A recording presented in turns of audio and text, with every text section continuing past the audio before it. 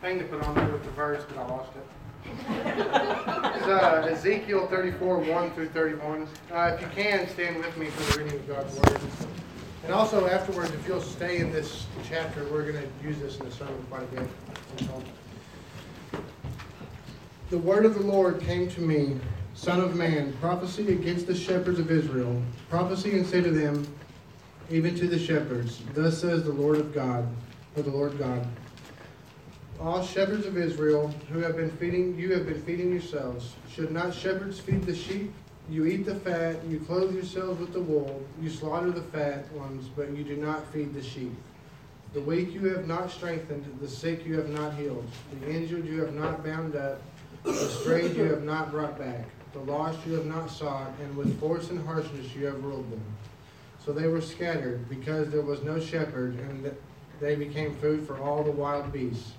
My sheep were scattered, they wandered all over the mountains and on every high hill. My sheep were scattered all over the face of the earth, with none to search or seek for them. Therefore, you shepherds, hear the word of the Lord. As I live, declares the Lord God, surely because my sheep have become a prey, and my sheep have become food for all the wild beasts, since there was no shepherd, and because my shepherds have not searched for my sheep, but the shepherds have fed themselves, and have not fed my sheep. Therefore, you shepherds, hear the word of the Lord. Thus says the Lord God, behold, I am against the shepherds, and I will require my sheep at their hand, and put a stop to their feeding the sheep. No longer shall the shepherds feed themselves. I will rescue my sheep from their mouths, that they may not be food for them. For thus says the Lord God, behold, I myself will search for my sheep, and will seek them out. As a shepherd seeks out his flock when he is among his sheep that have been scattered, so will I seek out my sheep, and I will rescue them from all places where they have been scattered on a day of clouds and thick darkness. And I will bring them from the peoples and gather them from the countries, and will bring them into their own land. And I will feed them on the mountains of Israel, by the ravines, and in the inhabited places of the country. I will feed them with the good pasture, and on the mountain heights of Israel shall be their grazing land. There they shall lie down in good grazing land, and on rich pasture they shall feed on the mountains of Israel. I myself will be the shepherd of my sheep, and I myself will make them lie down, declares the Lord God. I will seek the lost, and I will bring back the strayed. I will bind up the injured, and I will strengthen the weak, and the fat of the strong I will destroy. I will feed them in justice. As for you, my flock, thus says the Lord God, behold, I judge between sheep and sheep, between rams and male goats. Is it not enough for you to feed on the good pasture, that you must tread down with your feet the rest of your pasture? And to drink of clear water, that you must muddy the rest of the water with your feet? And mustn't my sheep eat what you have trodden with your feet, and drink what you have muddied with your feet? Therefore, thus says the Lord God to them, behold, I myself will judge between the fat sheep and the lean sheep.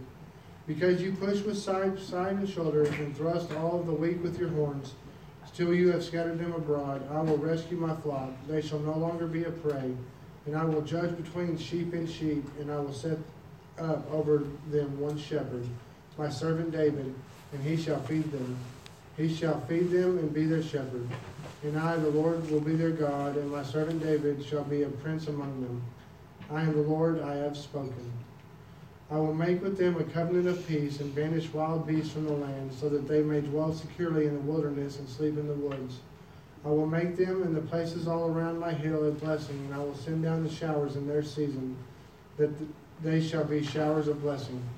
And the trees of the field shall yield their fruit, and the earth shall yield its increase, and they shall be secure in their land. And they shall know that I am the Lord, when I break the bars of their yoke, and deliver them from the hand of those who enslave them. They shall no more be a prey to the nations, nor shall the beasts of the land devour them. They shall dwell securely, and none shall make them afraid. And I will provide for them renowned plantations, so that they shall no more be consumed with hunger in the land, and no longer suffer the reproach of the nations. And they shall know that I am the Lord their God with them, and that they, the house of Israel, are my people, declares the Lord God. And you are my sheep, human sheep of my pasture, and I am your God, declares the Lord God. Thank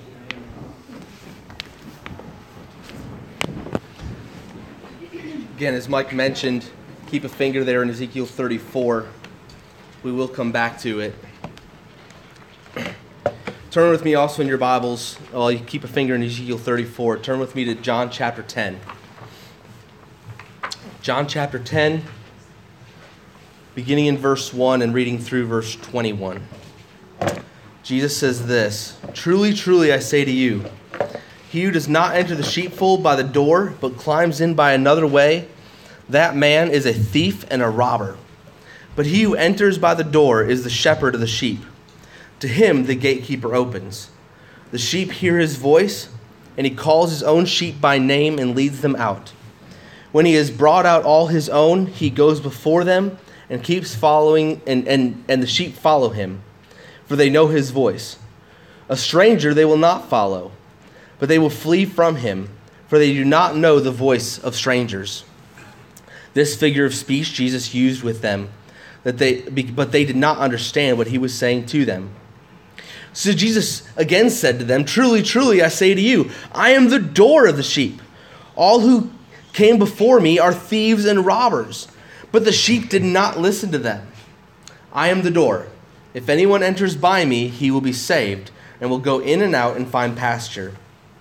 The thief comes only to steal and kill and destroy. I came that they may have life and have it abundantly. I am the good shepherd. The good shepherd lays down his life for the sheep. He who is a hired hand and not a shepherd, who does not own the sheep, sees the wolf coming and leaves the sheep and flees, and the wolf snatches them and scatters them. He flees because he is a hired hand and cares nothing for the sheep. I am the good shepherd. I know my own, and my own know me, just as the Father knows me, and I know the Father, and I lay down my life for the sheep. And I have other sheep that are not of this fold. I must bring them also, and they will listen to my voice. So there will be one flock, one shepherd. For this reason the Father loves me, because I lay down my life that I may take it up again. No one takes it from me, but I lay it down of my own accord. I have authority to lay it down, and I have authority to take it up again. This charge I have received from my Father." There was again a division among the Jews because of these words. Many of them said, "He has a demon and is insane. Why listen to him?" Others said, "These are not the words of one who is possessed by a demon. Can a demon open the eyes of the blind?" Let's pray. Lord, thank you for this opportunity. Thank you for your scripture, Lord, that is so timely. That, Lord, it never wears away. It never wears of being applicable. But Lord, the message is so clear too. God, I pray that we would hear your word and that we would hear what you would teach us today through this passage. In your name, amen. This passage here in John chapter 10 is really a continuation of exactly what was going on in John chapter 9. There's no break here. There's a break in the chapter, but there's no break in the continuity of what's going on. If you were to finish chapter 9 and start reading chapter 10 right away, you would see no interruption. There's no lapse of time. There's nothing like that. In fact, we can tell this because the Gospel of John never introduces a new section with the phrase, "Truly, truly, I say to you." Every time in the Gospel of John that we've seen Jesus use that phrase, it has always been in connection with something that has already been going on. These authoritative words of Jesus are always part of a bigger discussion. Further, the end of this passage ties this speech from Jesus back to the healing of the man born blind. Look back again at verse 19. It says, "There is division among the Jews because of these words. Many of them said, 'He has a demon and is insane. Why listen to him?' Others said, 'These are not the words of one who is oppressed by a demon. Can a demon open the eyes of the blind?'" Remember last week in John chapter 9, we saw Jesus heal a man who was born blind.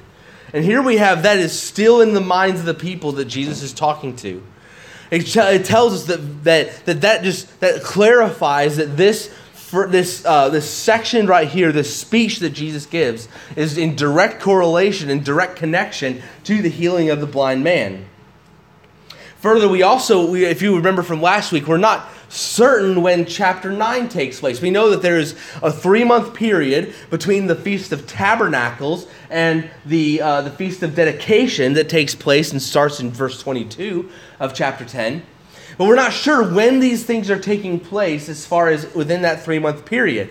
We know for sure that this section of chapter 10 follows chapter 9. But we're not sure if chapter 9 follows immediately what takes place in chapter 8.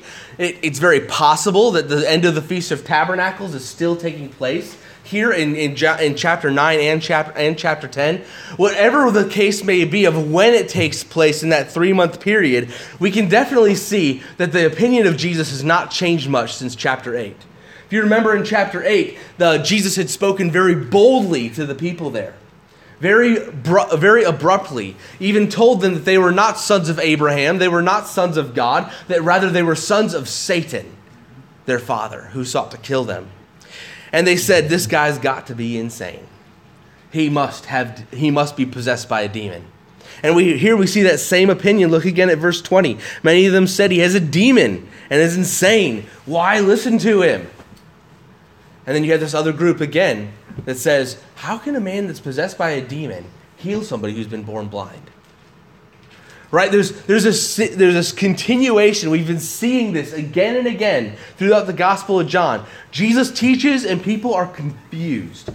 They're not sure how to understand Jesus. There's division over how to take Jesus. Some think that they're going to believe in him and follow him, but then we find out they truly don't believe in him and they're not really following him. Some think, well, this guy's got to be somebody. I mean, he can't be possessed by a demon. He can't be evil, right? He's doing all these miracles, and we see the same thing throughout that these people are confused by Jesus, or they're at least there's at least division among the people. Throughout this passage, we can see much wisdom and insight given to pastors and leaders in the church. If this was a pastor's conference, I would certainly preach a much different message than I will today. I will not neglect those areas of application, because I think they definitely have things to speak to us, especially those who are leaders here in the church. Yet I want to focus more on what God is teaching to his congregation throughout the passage. To the deacons and staff, I strongly urge you to think through this passage with specific attention to correctly leading the church. In fact, this same passage was preached by a pastor named Shai Lin. The whole sermon is on YouTube. His sermon more directly approaches this passage through the lens of biblical leadership. But overall, we see, if we look at this passage as a whole, the main message of this text before us is that Jesus is the good shepherd, the only one through whom we may have salvation. Today we'll look at 3 major applications of this passage. First, we must recognize the voice of the Good Shepherd. Second, we must avoid the dangers of thieves and robbers. And third, we must follow the sacrificial authority of the Good Shepherd. So as we move forward here, the first point that we see in these first couple verses is that we must recognize the voice of the Good Shepherd. Look back at these verses. It says, truly, truly, I say to you, he who does not enter the sheepfold by the door, but climbs in by another way, that man is a thief and a robber. But he who enters by the door is the shepherd of the sheep. To him the gatekeeper opens. The sheep hear his voice, and he calls his own by name and leads them out. When he has brought out all of his own, he goes before them, and the sheep follow him, for they know his voice.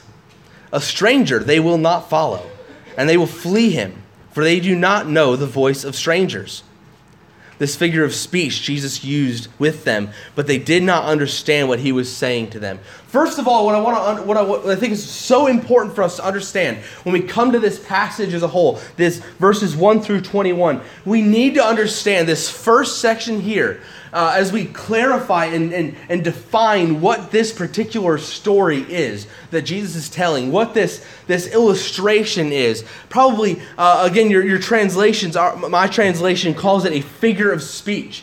To call it a parable would be unhelpful, because a parable would suggest that there is a one-to-one correlation to everything he's talking about. Now, the problem with that is because Jesus switches the metaphor throughout this passage. At this point, he says he's the shepherd. Then in verse 7, he says he's the door. Which is he? The shepherd or the door? Jesus is both, right? What Jesus is showing is that he is both in this particular story.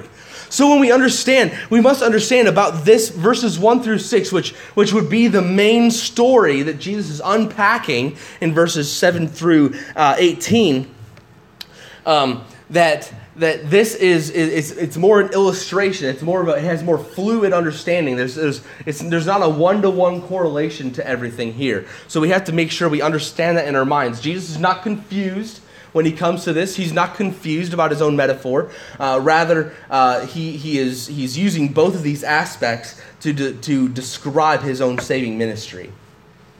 Second of all, we're introduced to a group of people in verse 1, a group of people that are called the thieves and the robbers. We'll get more to this in our next point here, but our immediate context suggests that the thieves and robbers are the religious leaders, the blind guides in chapter 9. If you remember at the end of chapter 9, the Pharisees and these religious leaders said, "Are we the people that are blind?" And what does Jesus say then? Yep, you guys are the thieves and robbers in chapter 10. That's who you are. You guys are the blind guides, the thieves and robbers that the shepherd is protecting his sheep from. So we'll get in the next paragraph. We'll unpack more of who these thieves and robbers are, and what they do, and what they look like. But for now, we need to understand that in the immediate context, what's going on right here, the thieves and robbers are very likely a reference to those particular individuals that we saw in chapter 9. Jesus then continues on. He says, "But he who enters by the door is the shepherd of the sheep." That makes sense, right? Who comes in your front door? Well, or your back door, whatever's what you use most, right? We use our back door most. Who's going to come in the back door? Probably me, right? Probably my family, right? Those people who have the privilege or knowledge, again, you'd be your good friends. Strangers come to the front door. Now, where's a thief going to go? Is the thief going to come knocking on the door, ring the door, and be like, "Hey, can I come in here and take some of your stuff?" No. They're going to sneak in. They might come through a window. They might try to find some other sneaky way to come in, bust the locks, whatever they might do. They're going to find some alternative route to get into your house. Jesus is saying the same thing about thieves and robbers. Now again, how exactly this particular pasture is, this particular fencing ground is not clear. There's a lot of debate and discussion for what this particular illustration might be. Needless to say that at the bare minimum, there is a door to the sheepfold, and that is where the shepherd enters. Climbing over the wall, coming from some other direction. That's where thieves and robbers are going to come from. They're not going to come from the door. Jesus says here that the thieves and robbers climb in another way. But he who enters by the door is the shepherd of the sheep. He's the one who owns the sheep. He's the one who takes care of the sheep. He's going to come from the door. To him, the gatekeeper opens. The sheep hear his voice, and he calls his own by name and leads them out. What a glorious truth that alone is. Your salvation is not by accident. If you are a Christian, God knows you individually by name, and he cares about you that deeply. Amen. He knows his sheep by name, and he leads them out. In this context, Jesus is most likely speaking of those of the flock of Israel who he is calling out of Judaism to be his followers. This is made more apparent in verse 16, where Jesus speaks of those who are not of this flock. He is speaking of the Gentile mission, those who are non-Jews, who Jesus will also call to be a part of the flock. We see here Jesus forming his flock. He is calling out his flock from the sheepfold of Judaism, from those who are in this false religion of Judaism, worshiping a God of their own design, a misinterpretation of the scriptures. Jesus is calling them out and saying, "No, follow me. I'm the Messiah."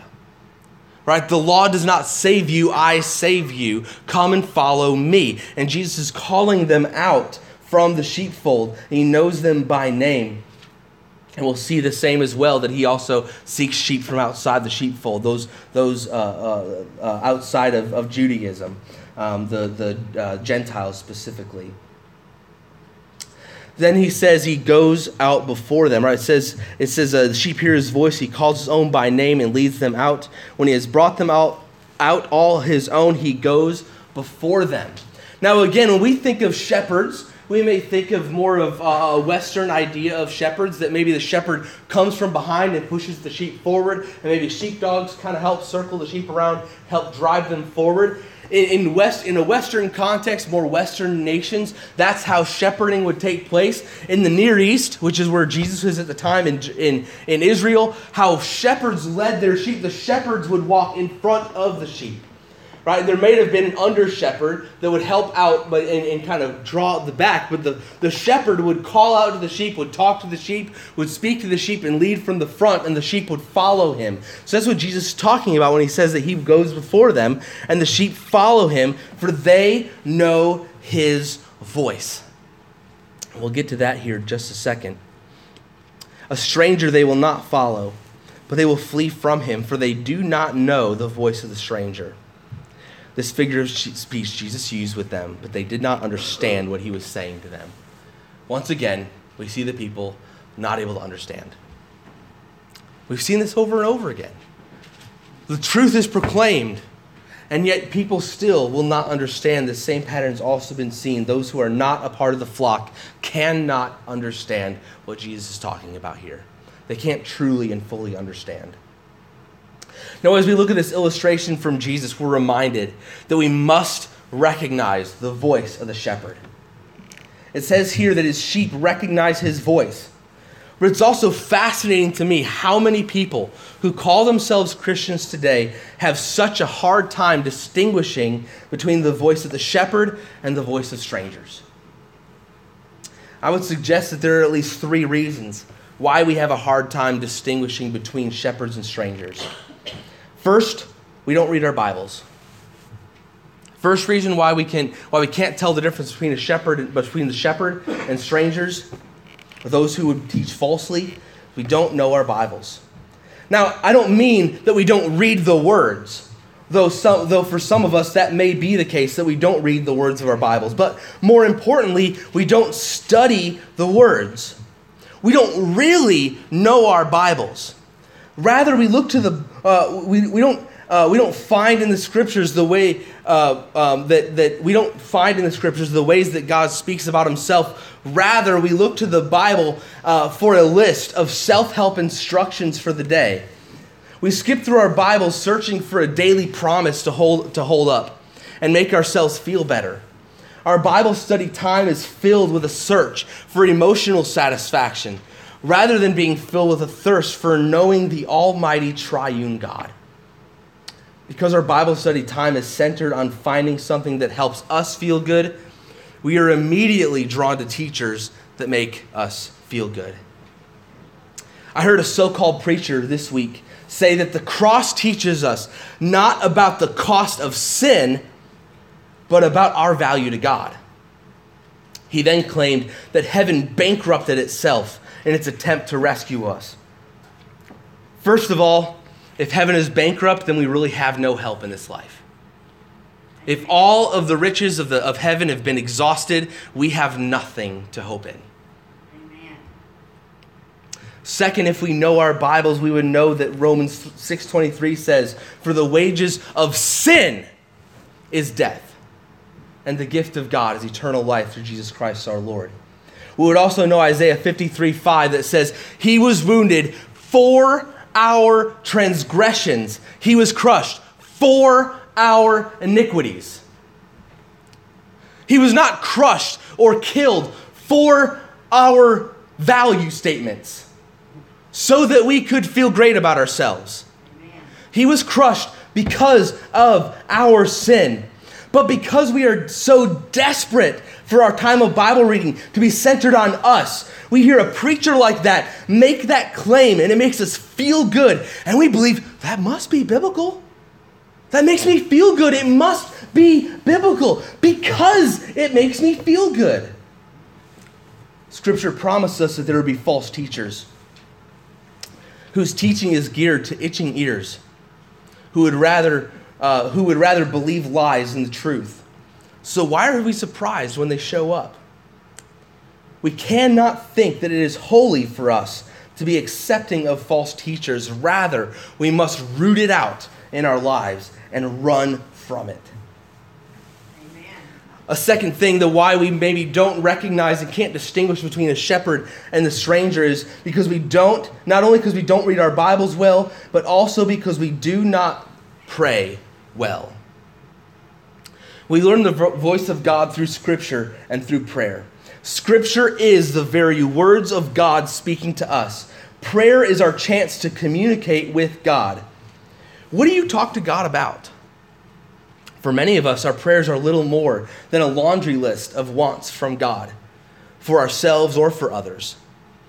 Our prayers are little markers where we feel like we have God by the toes, right? I prayed for God to heal Grandma. If he doesn't do it, I got him by the toes, right? If he pulls through on this, then he will be worthy of my praise. If we look at the Lord's Prayer, which I love that Dee Dee's been teaching this with our children, we will notice that give us this day our daily bread is only one small aspect of that prayer. Yet that tends to be what dominates our prayers. If you think back, there's, do we pray for the rest of those aspects of the prayer? If you remember Jesus in the garden with his disciples, he said this, "Could you not spend an hour with me in prayer?"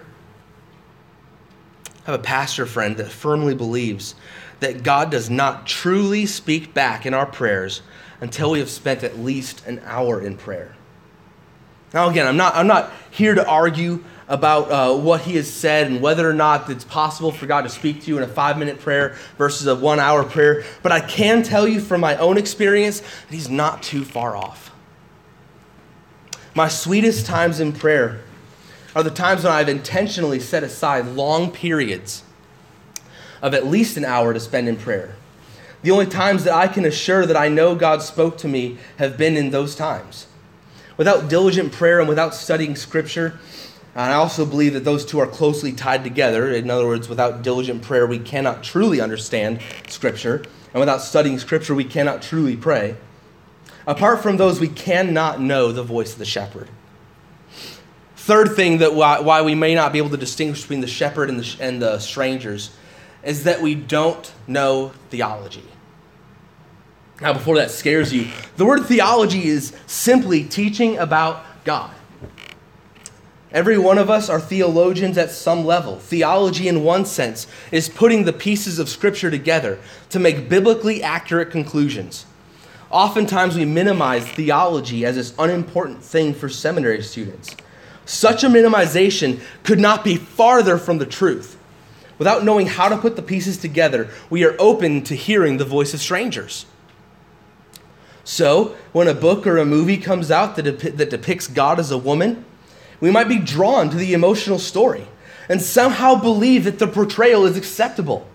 Because we are drawn to the story emotionally, we completely forget that the Bible is clear how God has revealed himself. Everywhere in Scripture, God has revealed himself with masculine pronouns like he. If God has revealed himself with masculine pronouns and has revealed himself as Father, Son, and Holy Spirit, who are you, oh man, to believe that you can believe in God however you want to? Amen. Or we may see a television preacher say, "Don't go to church for God. Go for you, because God wants you to be happy." That is blasphemy. Amen. God is first and foremost not concerned about your happiness. He is first and foremost concerned with his glory. Amen. Be at church because God commands you to fellowship with the saints. Be at church because it's God's vehicle for evangelism and learning biblical truth. If we know our theology, we would know the value of our churches, and we would know how much God is concerned with every practice of our church, from baptism and church membership to how we approach leadership in our churches. Second thing, not only must we be able to, must we know and learn the voice of our shepherd, but second, we must avoid the dangers of thieves and robbers. Look again in verse 7. Jesus says, "Truly, truly, I say to you, I am the door of the sheep. All who come before me are thieves and robbers, but the sheep do not listen to them. I am the door. If anyone enters by me, he will be saved and will go in and out and find pasture. The thief comes only to steal and kill and destroy. I came that they may have life and have it abundantly. Hallelujah. Amen. Jesus says that all who come before him are thieves and robbers. Now again, in the very near context, this is probably most clearly a reference to the religious teachers of his day that were thieves and robbers, just like we saw earlier in the chapter. And most clearly, it may have also be including some pseudo-prophets that considered themselves to be the Messiah, or considered them to be teaching the way to God, but really they were leading to false teaching. Either way, Jesus is clear that thieves and robbers do not have the best intentions of the sheep in mind. Look again at verse 10. It says, the thief comes only to steal and kill and destroy. Turn back over then to Ezekiel chapter 34. I want to show this to you. I believe that Jesus here in John chapter 10, he is showing himself to be the fulfillment of Ezekiel 34. I believe these two chapters are so closely tied together, and I hope that you saw that as we read them side by side. I hope that you saw some of these things come together here. Remember, Jesus described the thieves and robbers as coming to kill and steal and destroy. Look at the bad shepherds that are rebuked in Ezekiel 34. Look at verse 2. What are they accused of? They are told, verse 2 here. Sorry, I lost my place. Thus says the Lord, shepherds of Israel who have been feeding yourselves. What have they been doing? They're not feeding the sheep, rather they are feeding themselves. In John 10, what is that? They're stealing from the sheep. It also says in verse 3, you eat the fat. They're stealing from the sheep. You clothe yourselves with the wool. They're stealing from the sheep. It says here that you slaughter the fat ones, right? They come to kill and destroy. You do not feed the sheep. Kill and destroy. You've not strengthened the weak. In verse 4, kill and destroy. The sick you have not healed. Kill and destroy. The injured you have not bound up. Kill and destroy. The stray you have not brought back, kill and destroy. The lost you have not sought, kill and destroy. With force and harshness you have ruled, kill and destroy. The thieves and robbers are these evil shepherds in Ezekiel 34. What does a thief and robber look like? They do not have the best intentions when it comes to the sheep. They're either seeking their own financial gain, they're seeking to draw the energy from the sheep, or worse, they're willing to lead the sheep to being unhealthy and even dead because they're not concerned about the sheep. They're not concerned about the proper treatment of the sheep. Jesus then contrasts himself with this in chapter 10. Keep a finger there in Ezekiel 34. We'll come back again. He says that as opposed to the shepherds, these thieves and robbers who come to kill and destroy, what does he do? I came that they might have life and have it abundantly. In contrast to the thieves and robbers who come to steal, kill, and destroy, Jesus brings life, abundant life. This is certainly not a promise for health, wealth, or prosperity in the eyes of the world. Such a claim that from this verse would be directly opposed to the scriptures. Such a claim would be the talk of a thief and robber. Riches, health, worldly success, etc., are fleeting and could never satisfy. Rather, Jesus offers an abundant life, one that could not be imagined through means that could never be imagined. Truly, the ultimate fulfillment comes on the day we stand in glory. But even today, Jesus brings meaning to the life of a Christian. The answer to the question of life, the universe, and everything is not 42, as Douglas Adams in his classic atheistic book, A Hitchhiker's Guide to the Galaxy, would suggest. No, the answer, the one who gives meaning to life, the universe, and everything is Jesus. He is the one who brings life and gives it more abundantly. We've already mentioned how we must learn to recognize the voice of the shepherd against the voices of strangers. Here we see that we must avoid the dangers of thieves and robbers. We have seen their attributes. They steal and kill and destroy by taking advantage of the sheep rather than caring for them. The strangers, the false teachers, are not concerned about the glory of God because otherwise they would not teach falsely. False teachers, no matter how much you like what they say, do not have your best interest in mind. False teachers will recommend that you not be concerned about your spiritual health, or they will minimize the value of theology because if you knew those things, you would certainly find out that they have error. I want to speak briefly to our leaders here, to our staff and to our deacons and even to myself. Are we evil shepherds? Are we thieves and robbers? Are we using our church for selfish gain, whether for money or status or authority? If we are unconcerned about the overall health of the church, and by that I do not mean numbers, then we are evil shepherds. There's a book called 9 Marks of a Healthy Church. In that book, the author suggests 9 things that are essential to a healthy church.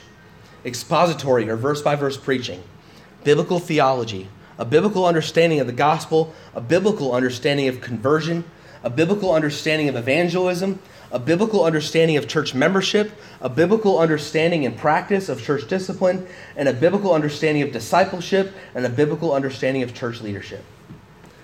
Since I believe that the Bible agrees with the author, I would suggest that if we lead our church toward anything less, we would be evil shepherds, allowing this congregation to fail and to die.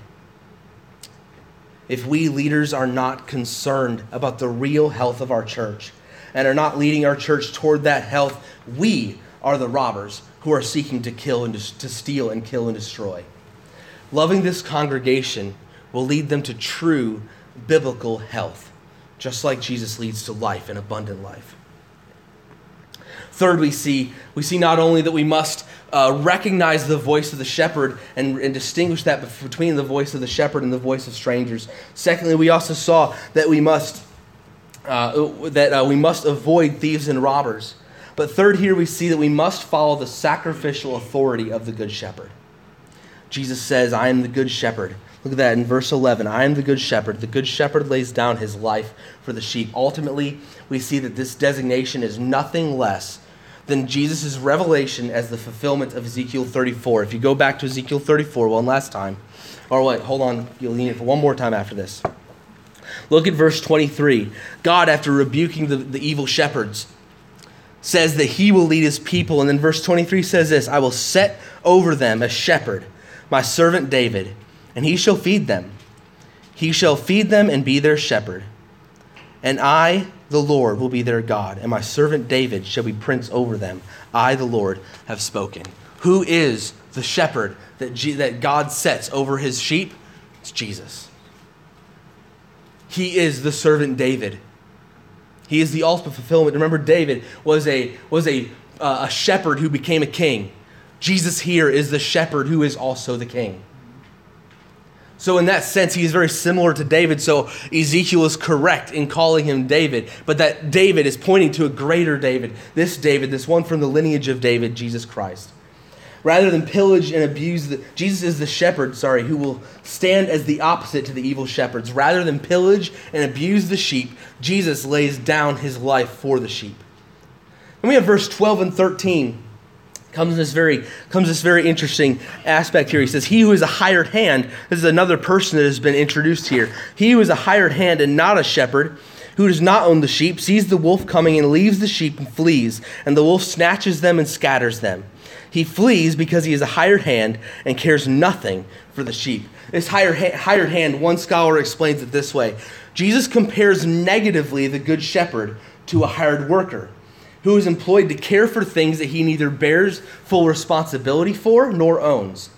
In the ancient world, the hired worker was viewed in a derogatory sense, those who acted for pay, not for loyalty or friendship.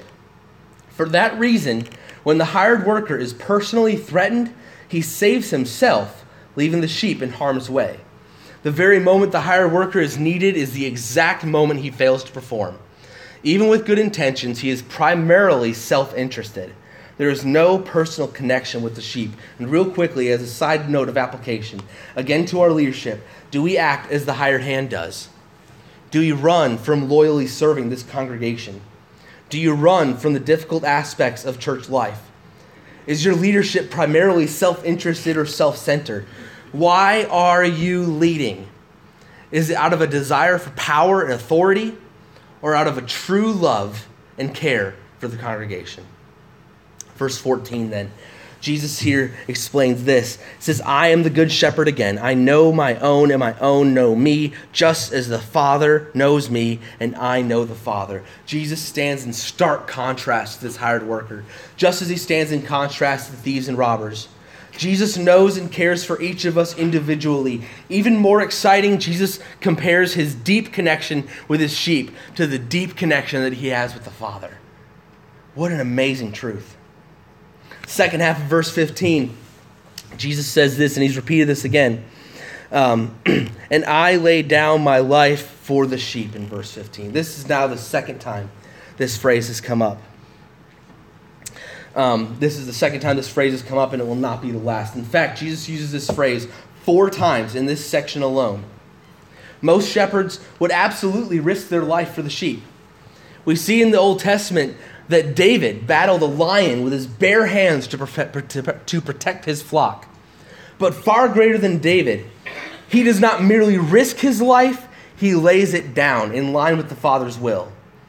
Far from being accidental, Jesus' death is precisely what qualifies him to be the good shepherd, a point presupposed in Hebrews 13:20, which acknowledges that Jesus is that great shepherd of the sheep. And by his death, far from exposing his flock to further ravages, he draws them to himself. Jesus lays down his life for the sheep. That doesn't mean he's just willing to die and he's willing to risk himself for the sheep. In fact, Jesus' purpose in coming to this earth was for the purpose of laying down his life, dying on a cross for us. Not only is he willing to give his life, he came to give his life. Look at then in verse 16. And I have other sheep that are not of this fold. I must bring them also, and they will listen to my voice. So there will be one flock, one shepherd. Again, if we were to look back at Ezekiel chapter 34:23, we see that Jesus is the one shepherd who takes care of the sheep.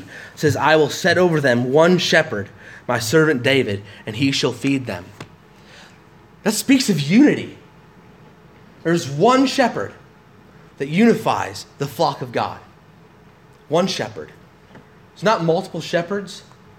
I, as pastor of your church, of this church, am not the shepherd. I'm an under shepherd, under the great shepherd, the good shepherd, Jesus Christ. That's made clear in 1 Peter 5. Jesus then says in verse 17, for this reason the Father loves me, because I laid down my life, and I will that I may take it up again. For this reason the Father loves me. The love of the Father for the Son is obviously prior to God's triune love for the world. The Trinity existed before the creation of the world. It is not that the Father withholds his love until Jesus agrees to give up his life on the cross and rise again. Rather, the love of the Father for the Son is eternally linked with the unqualified obedience of the Son to the Father. His utter dependence on him, culminating in this act of obedience now just before him.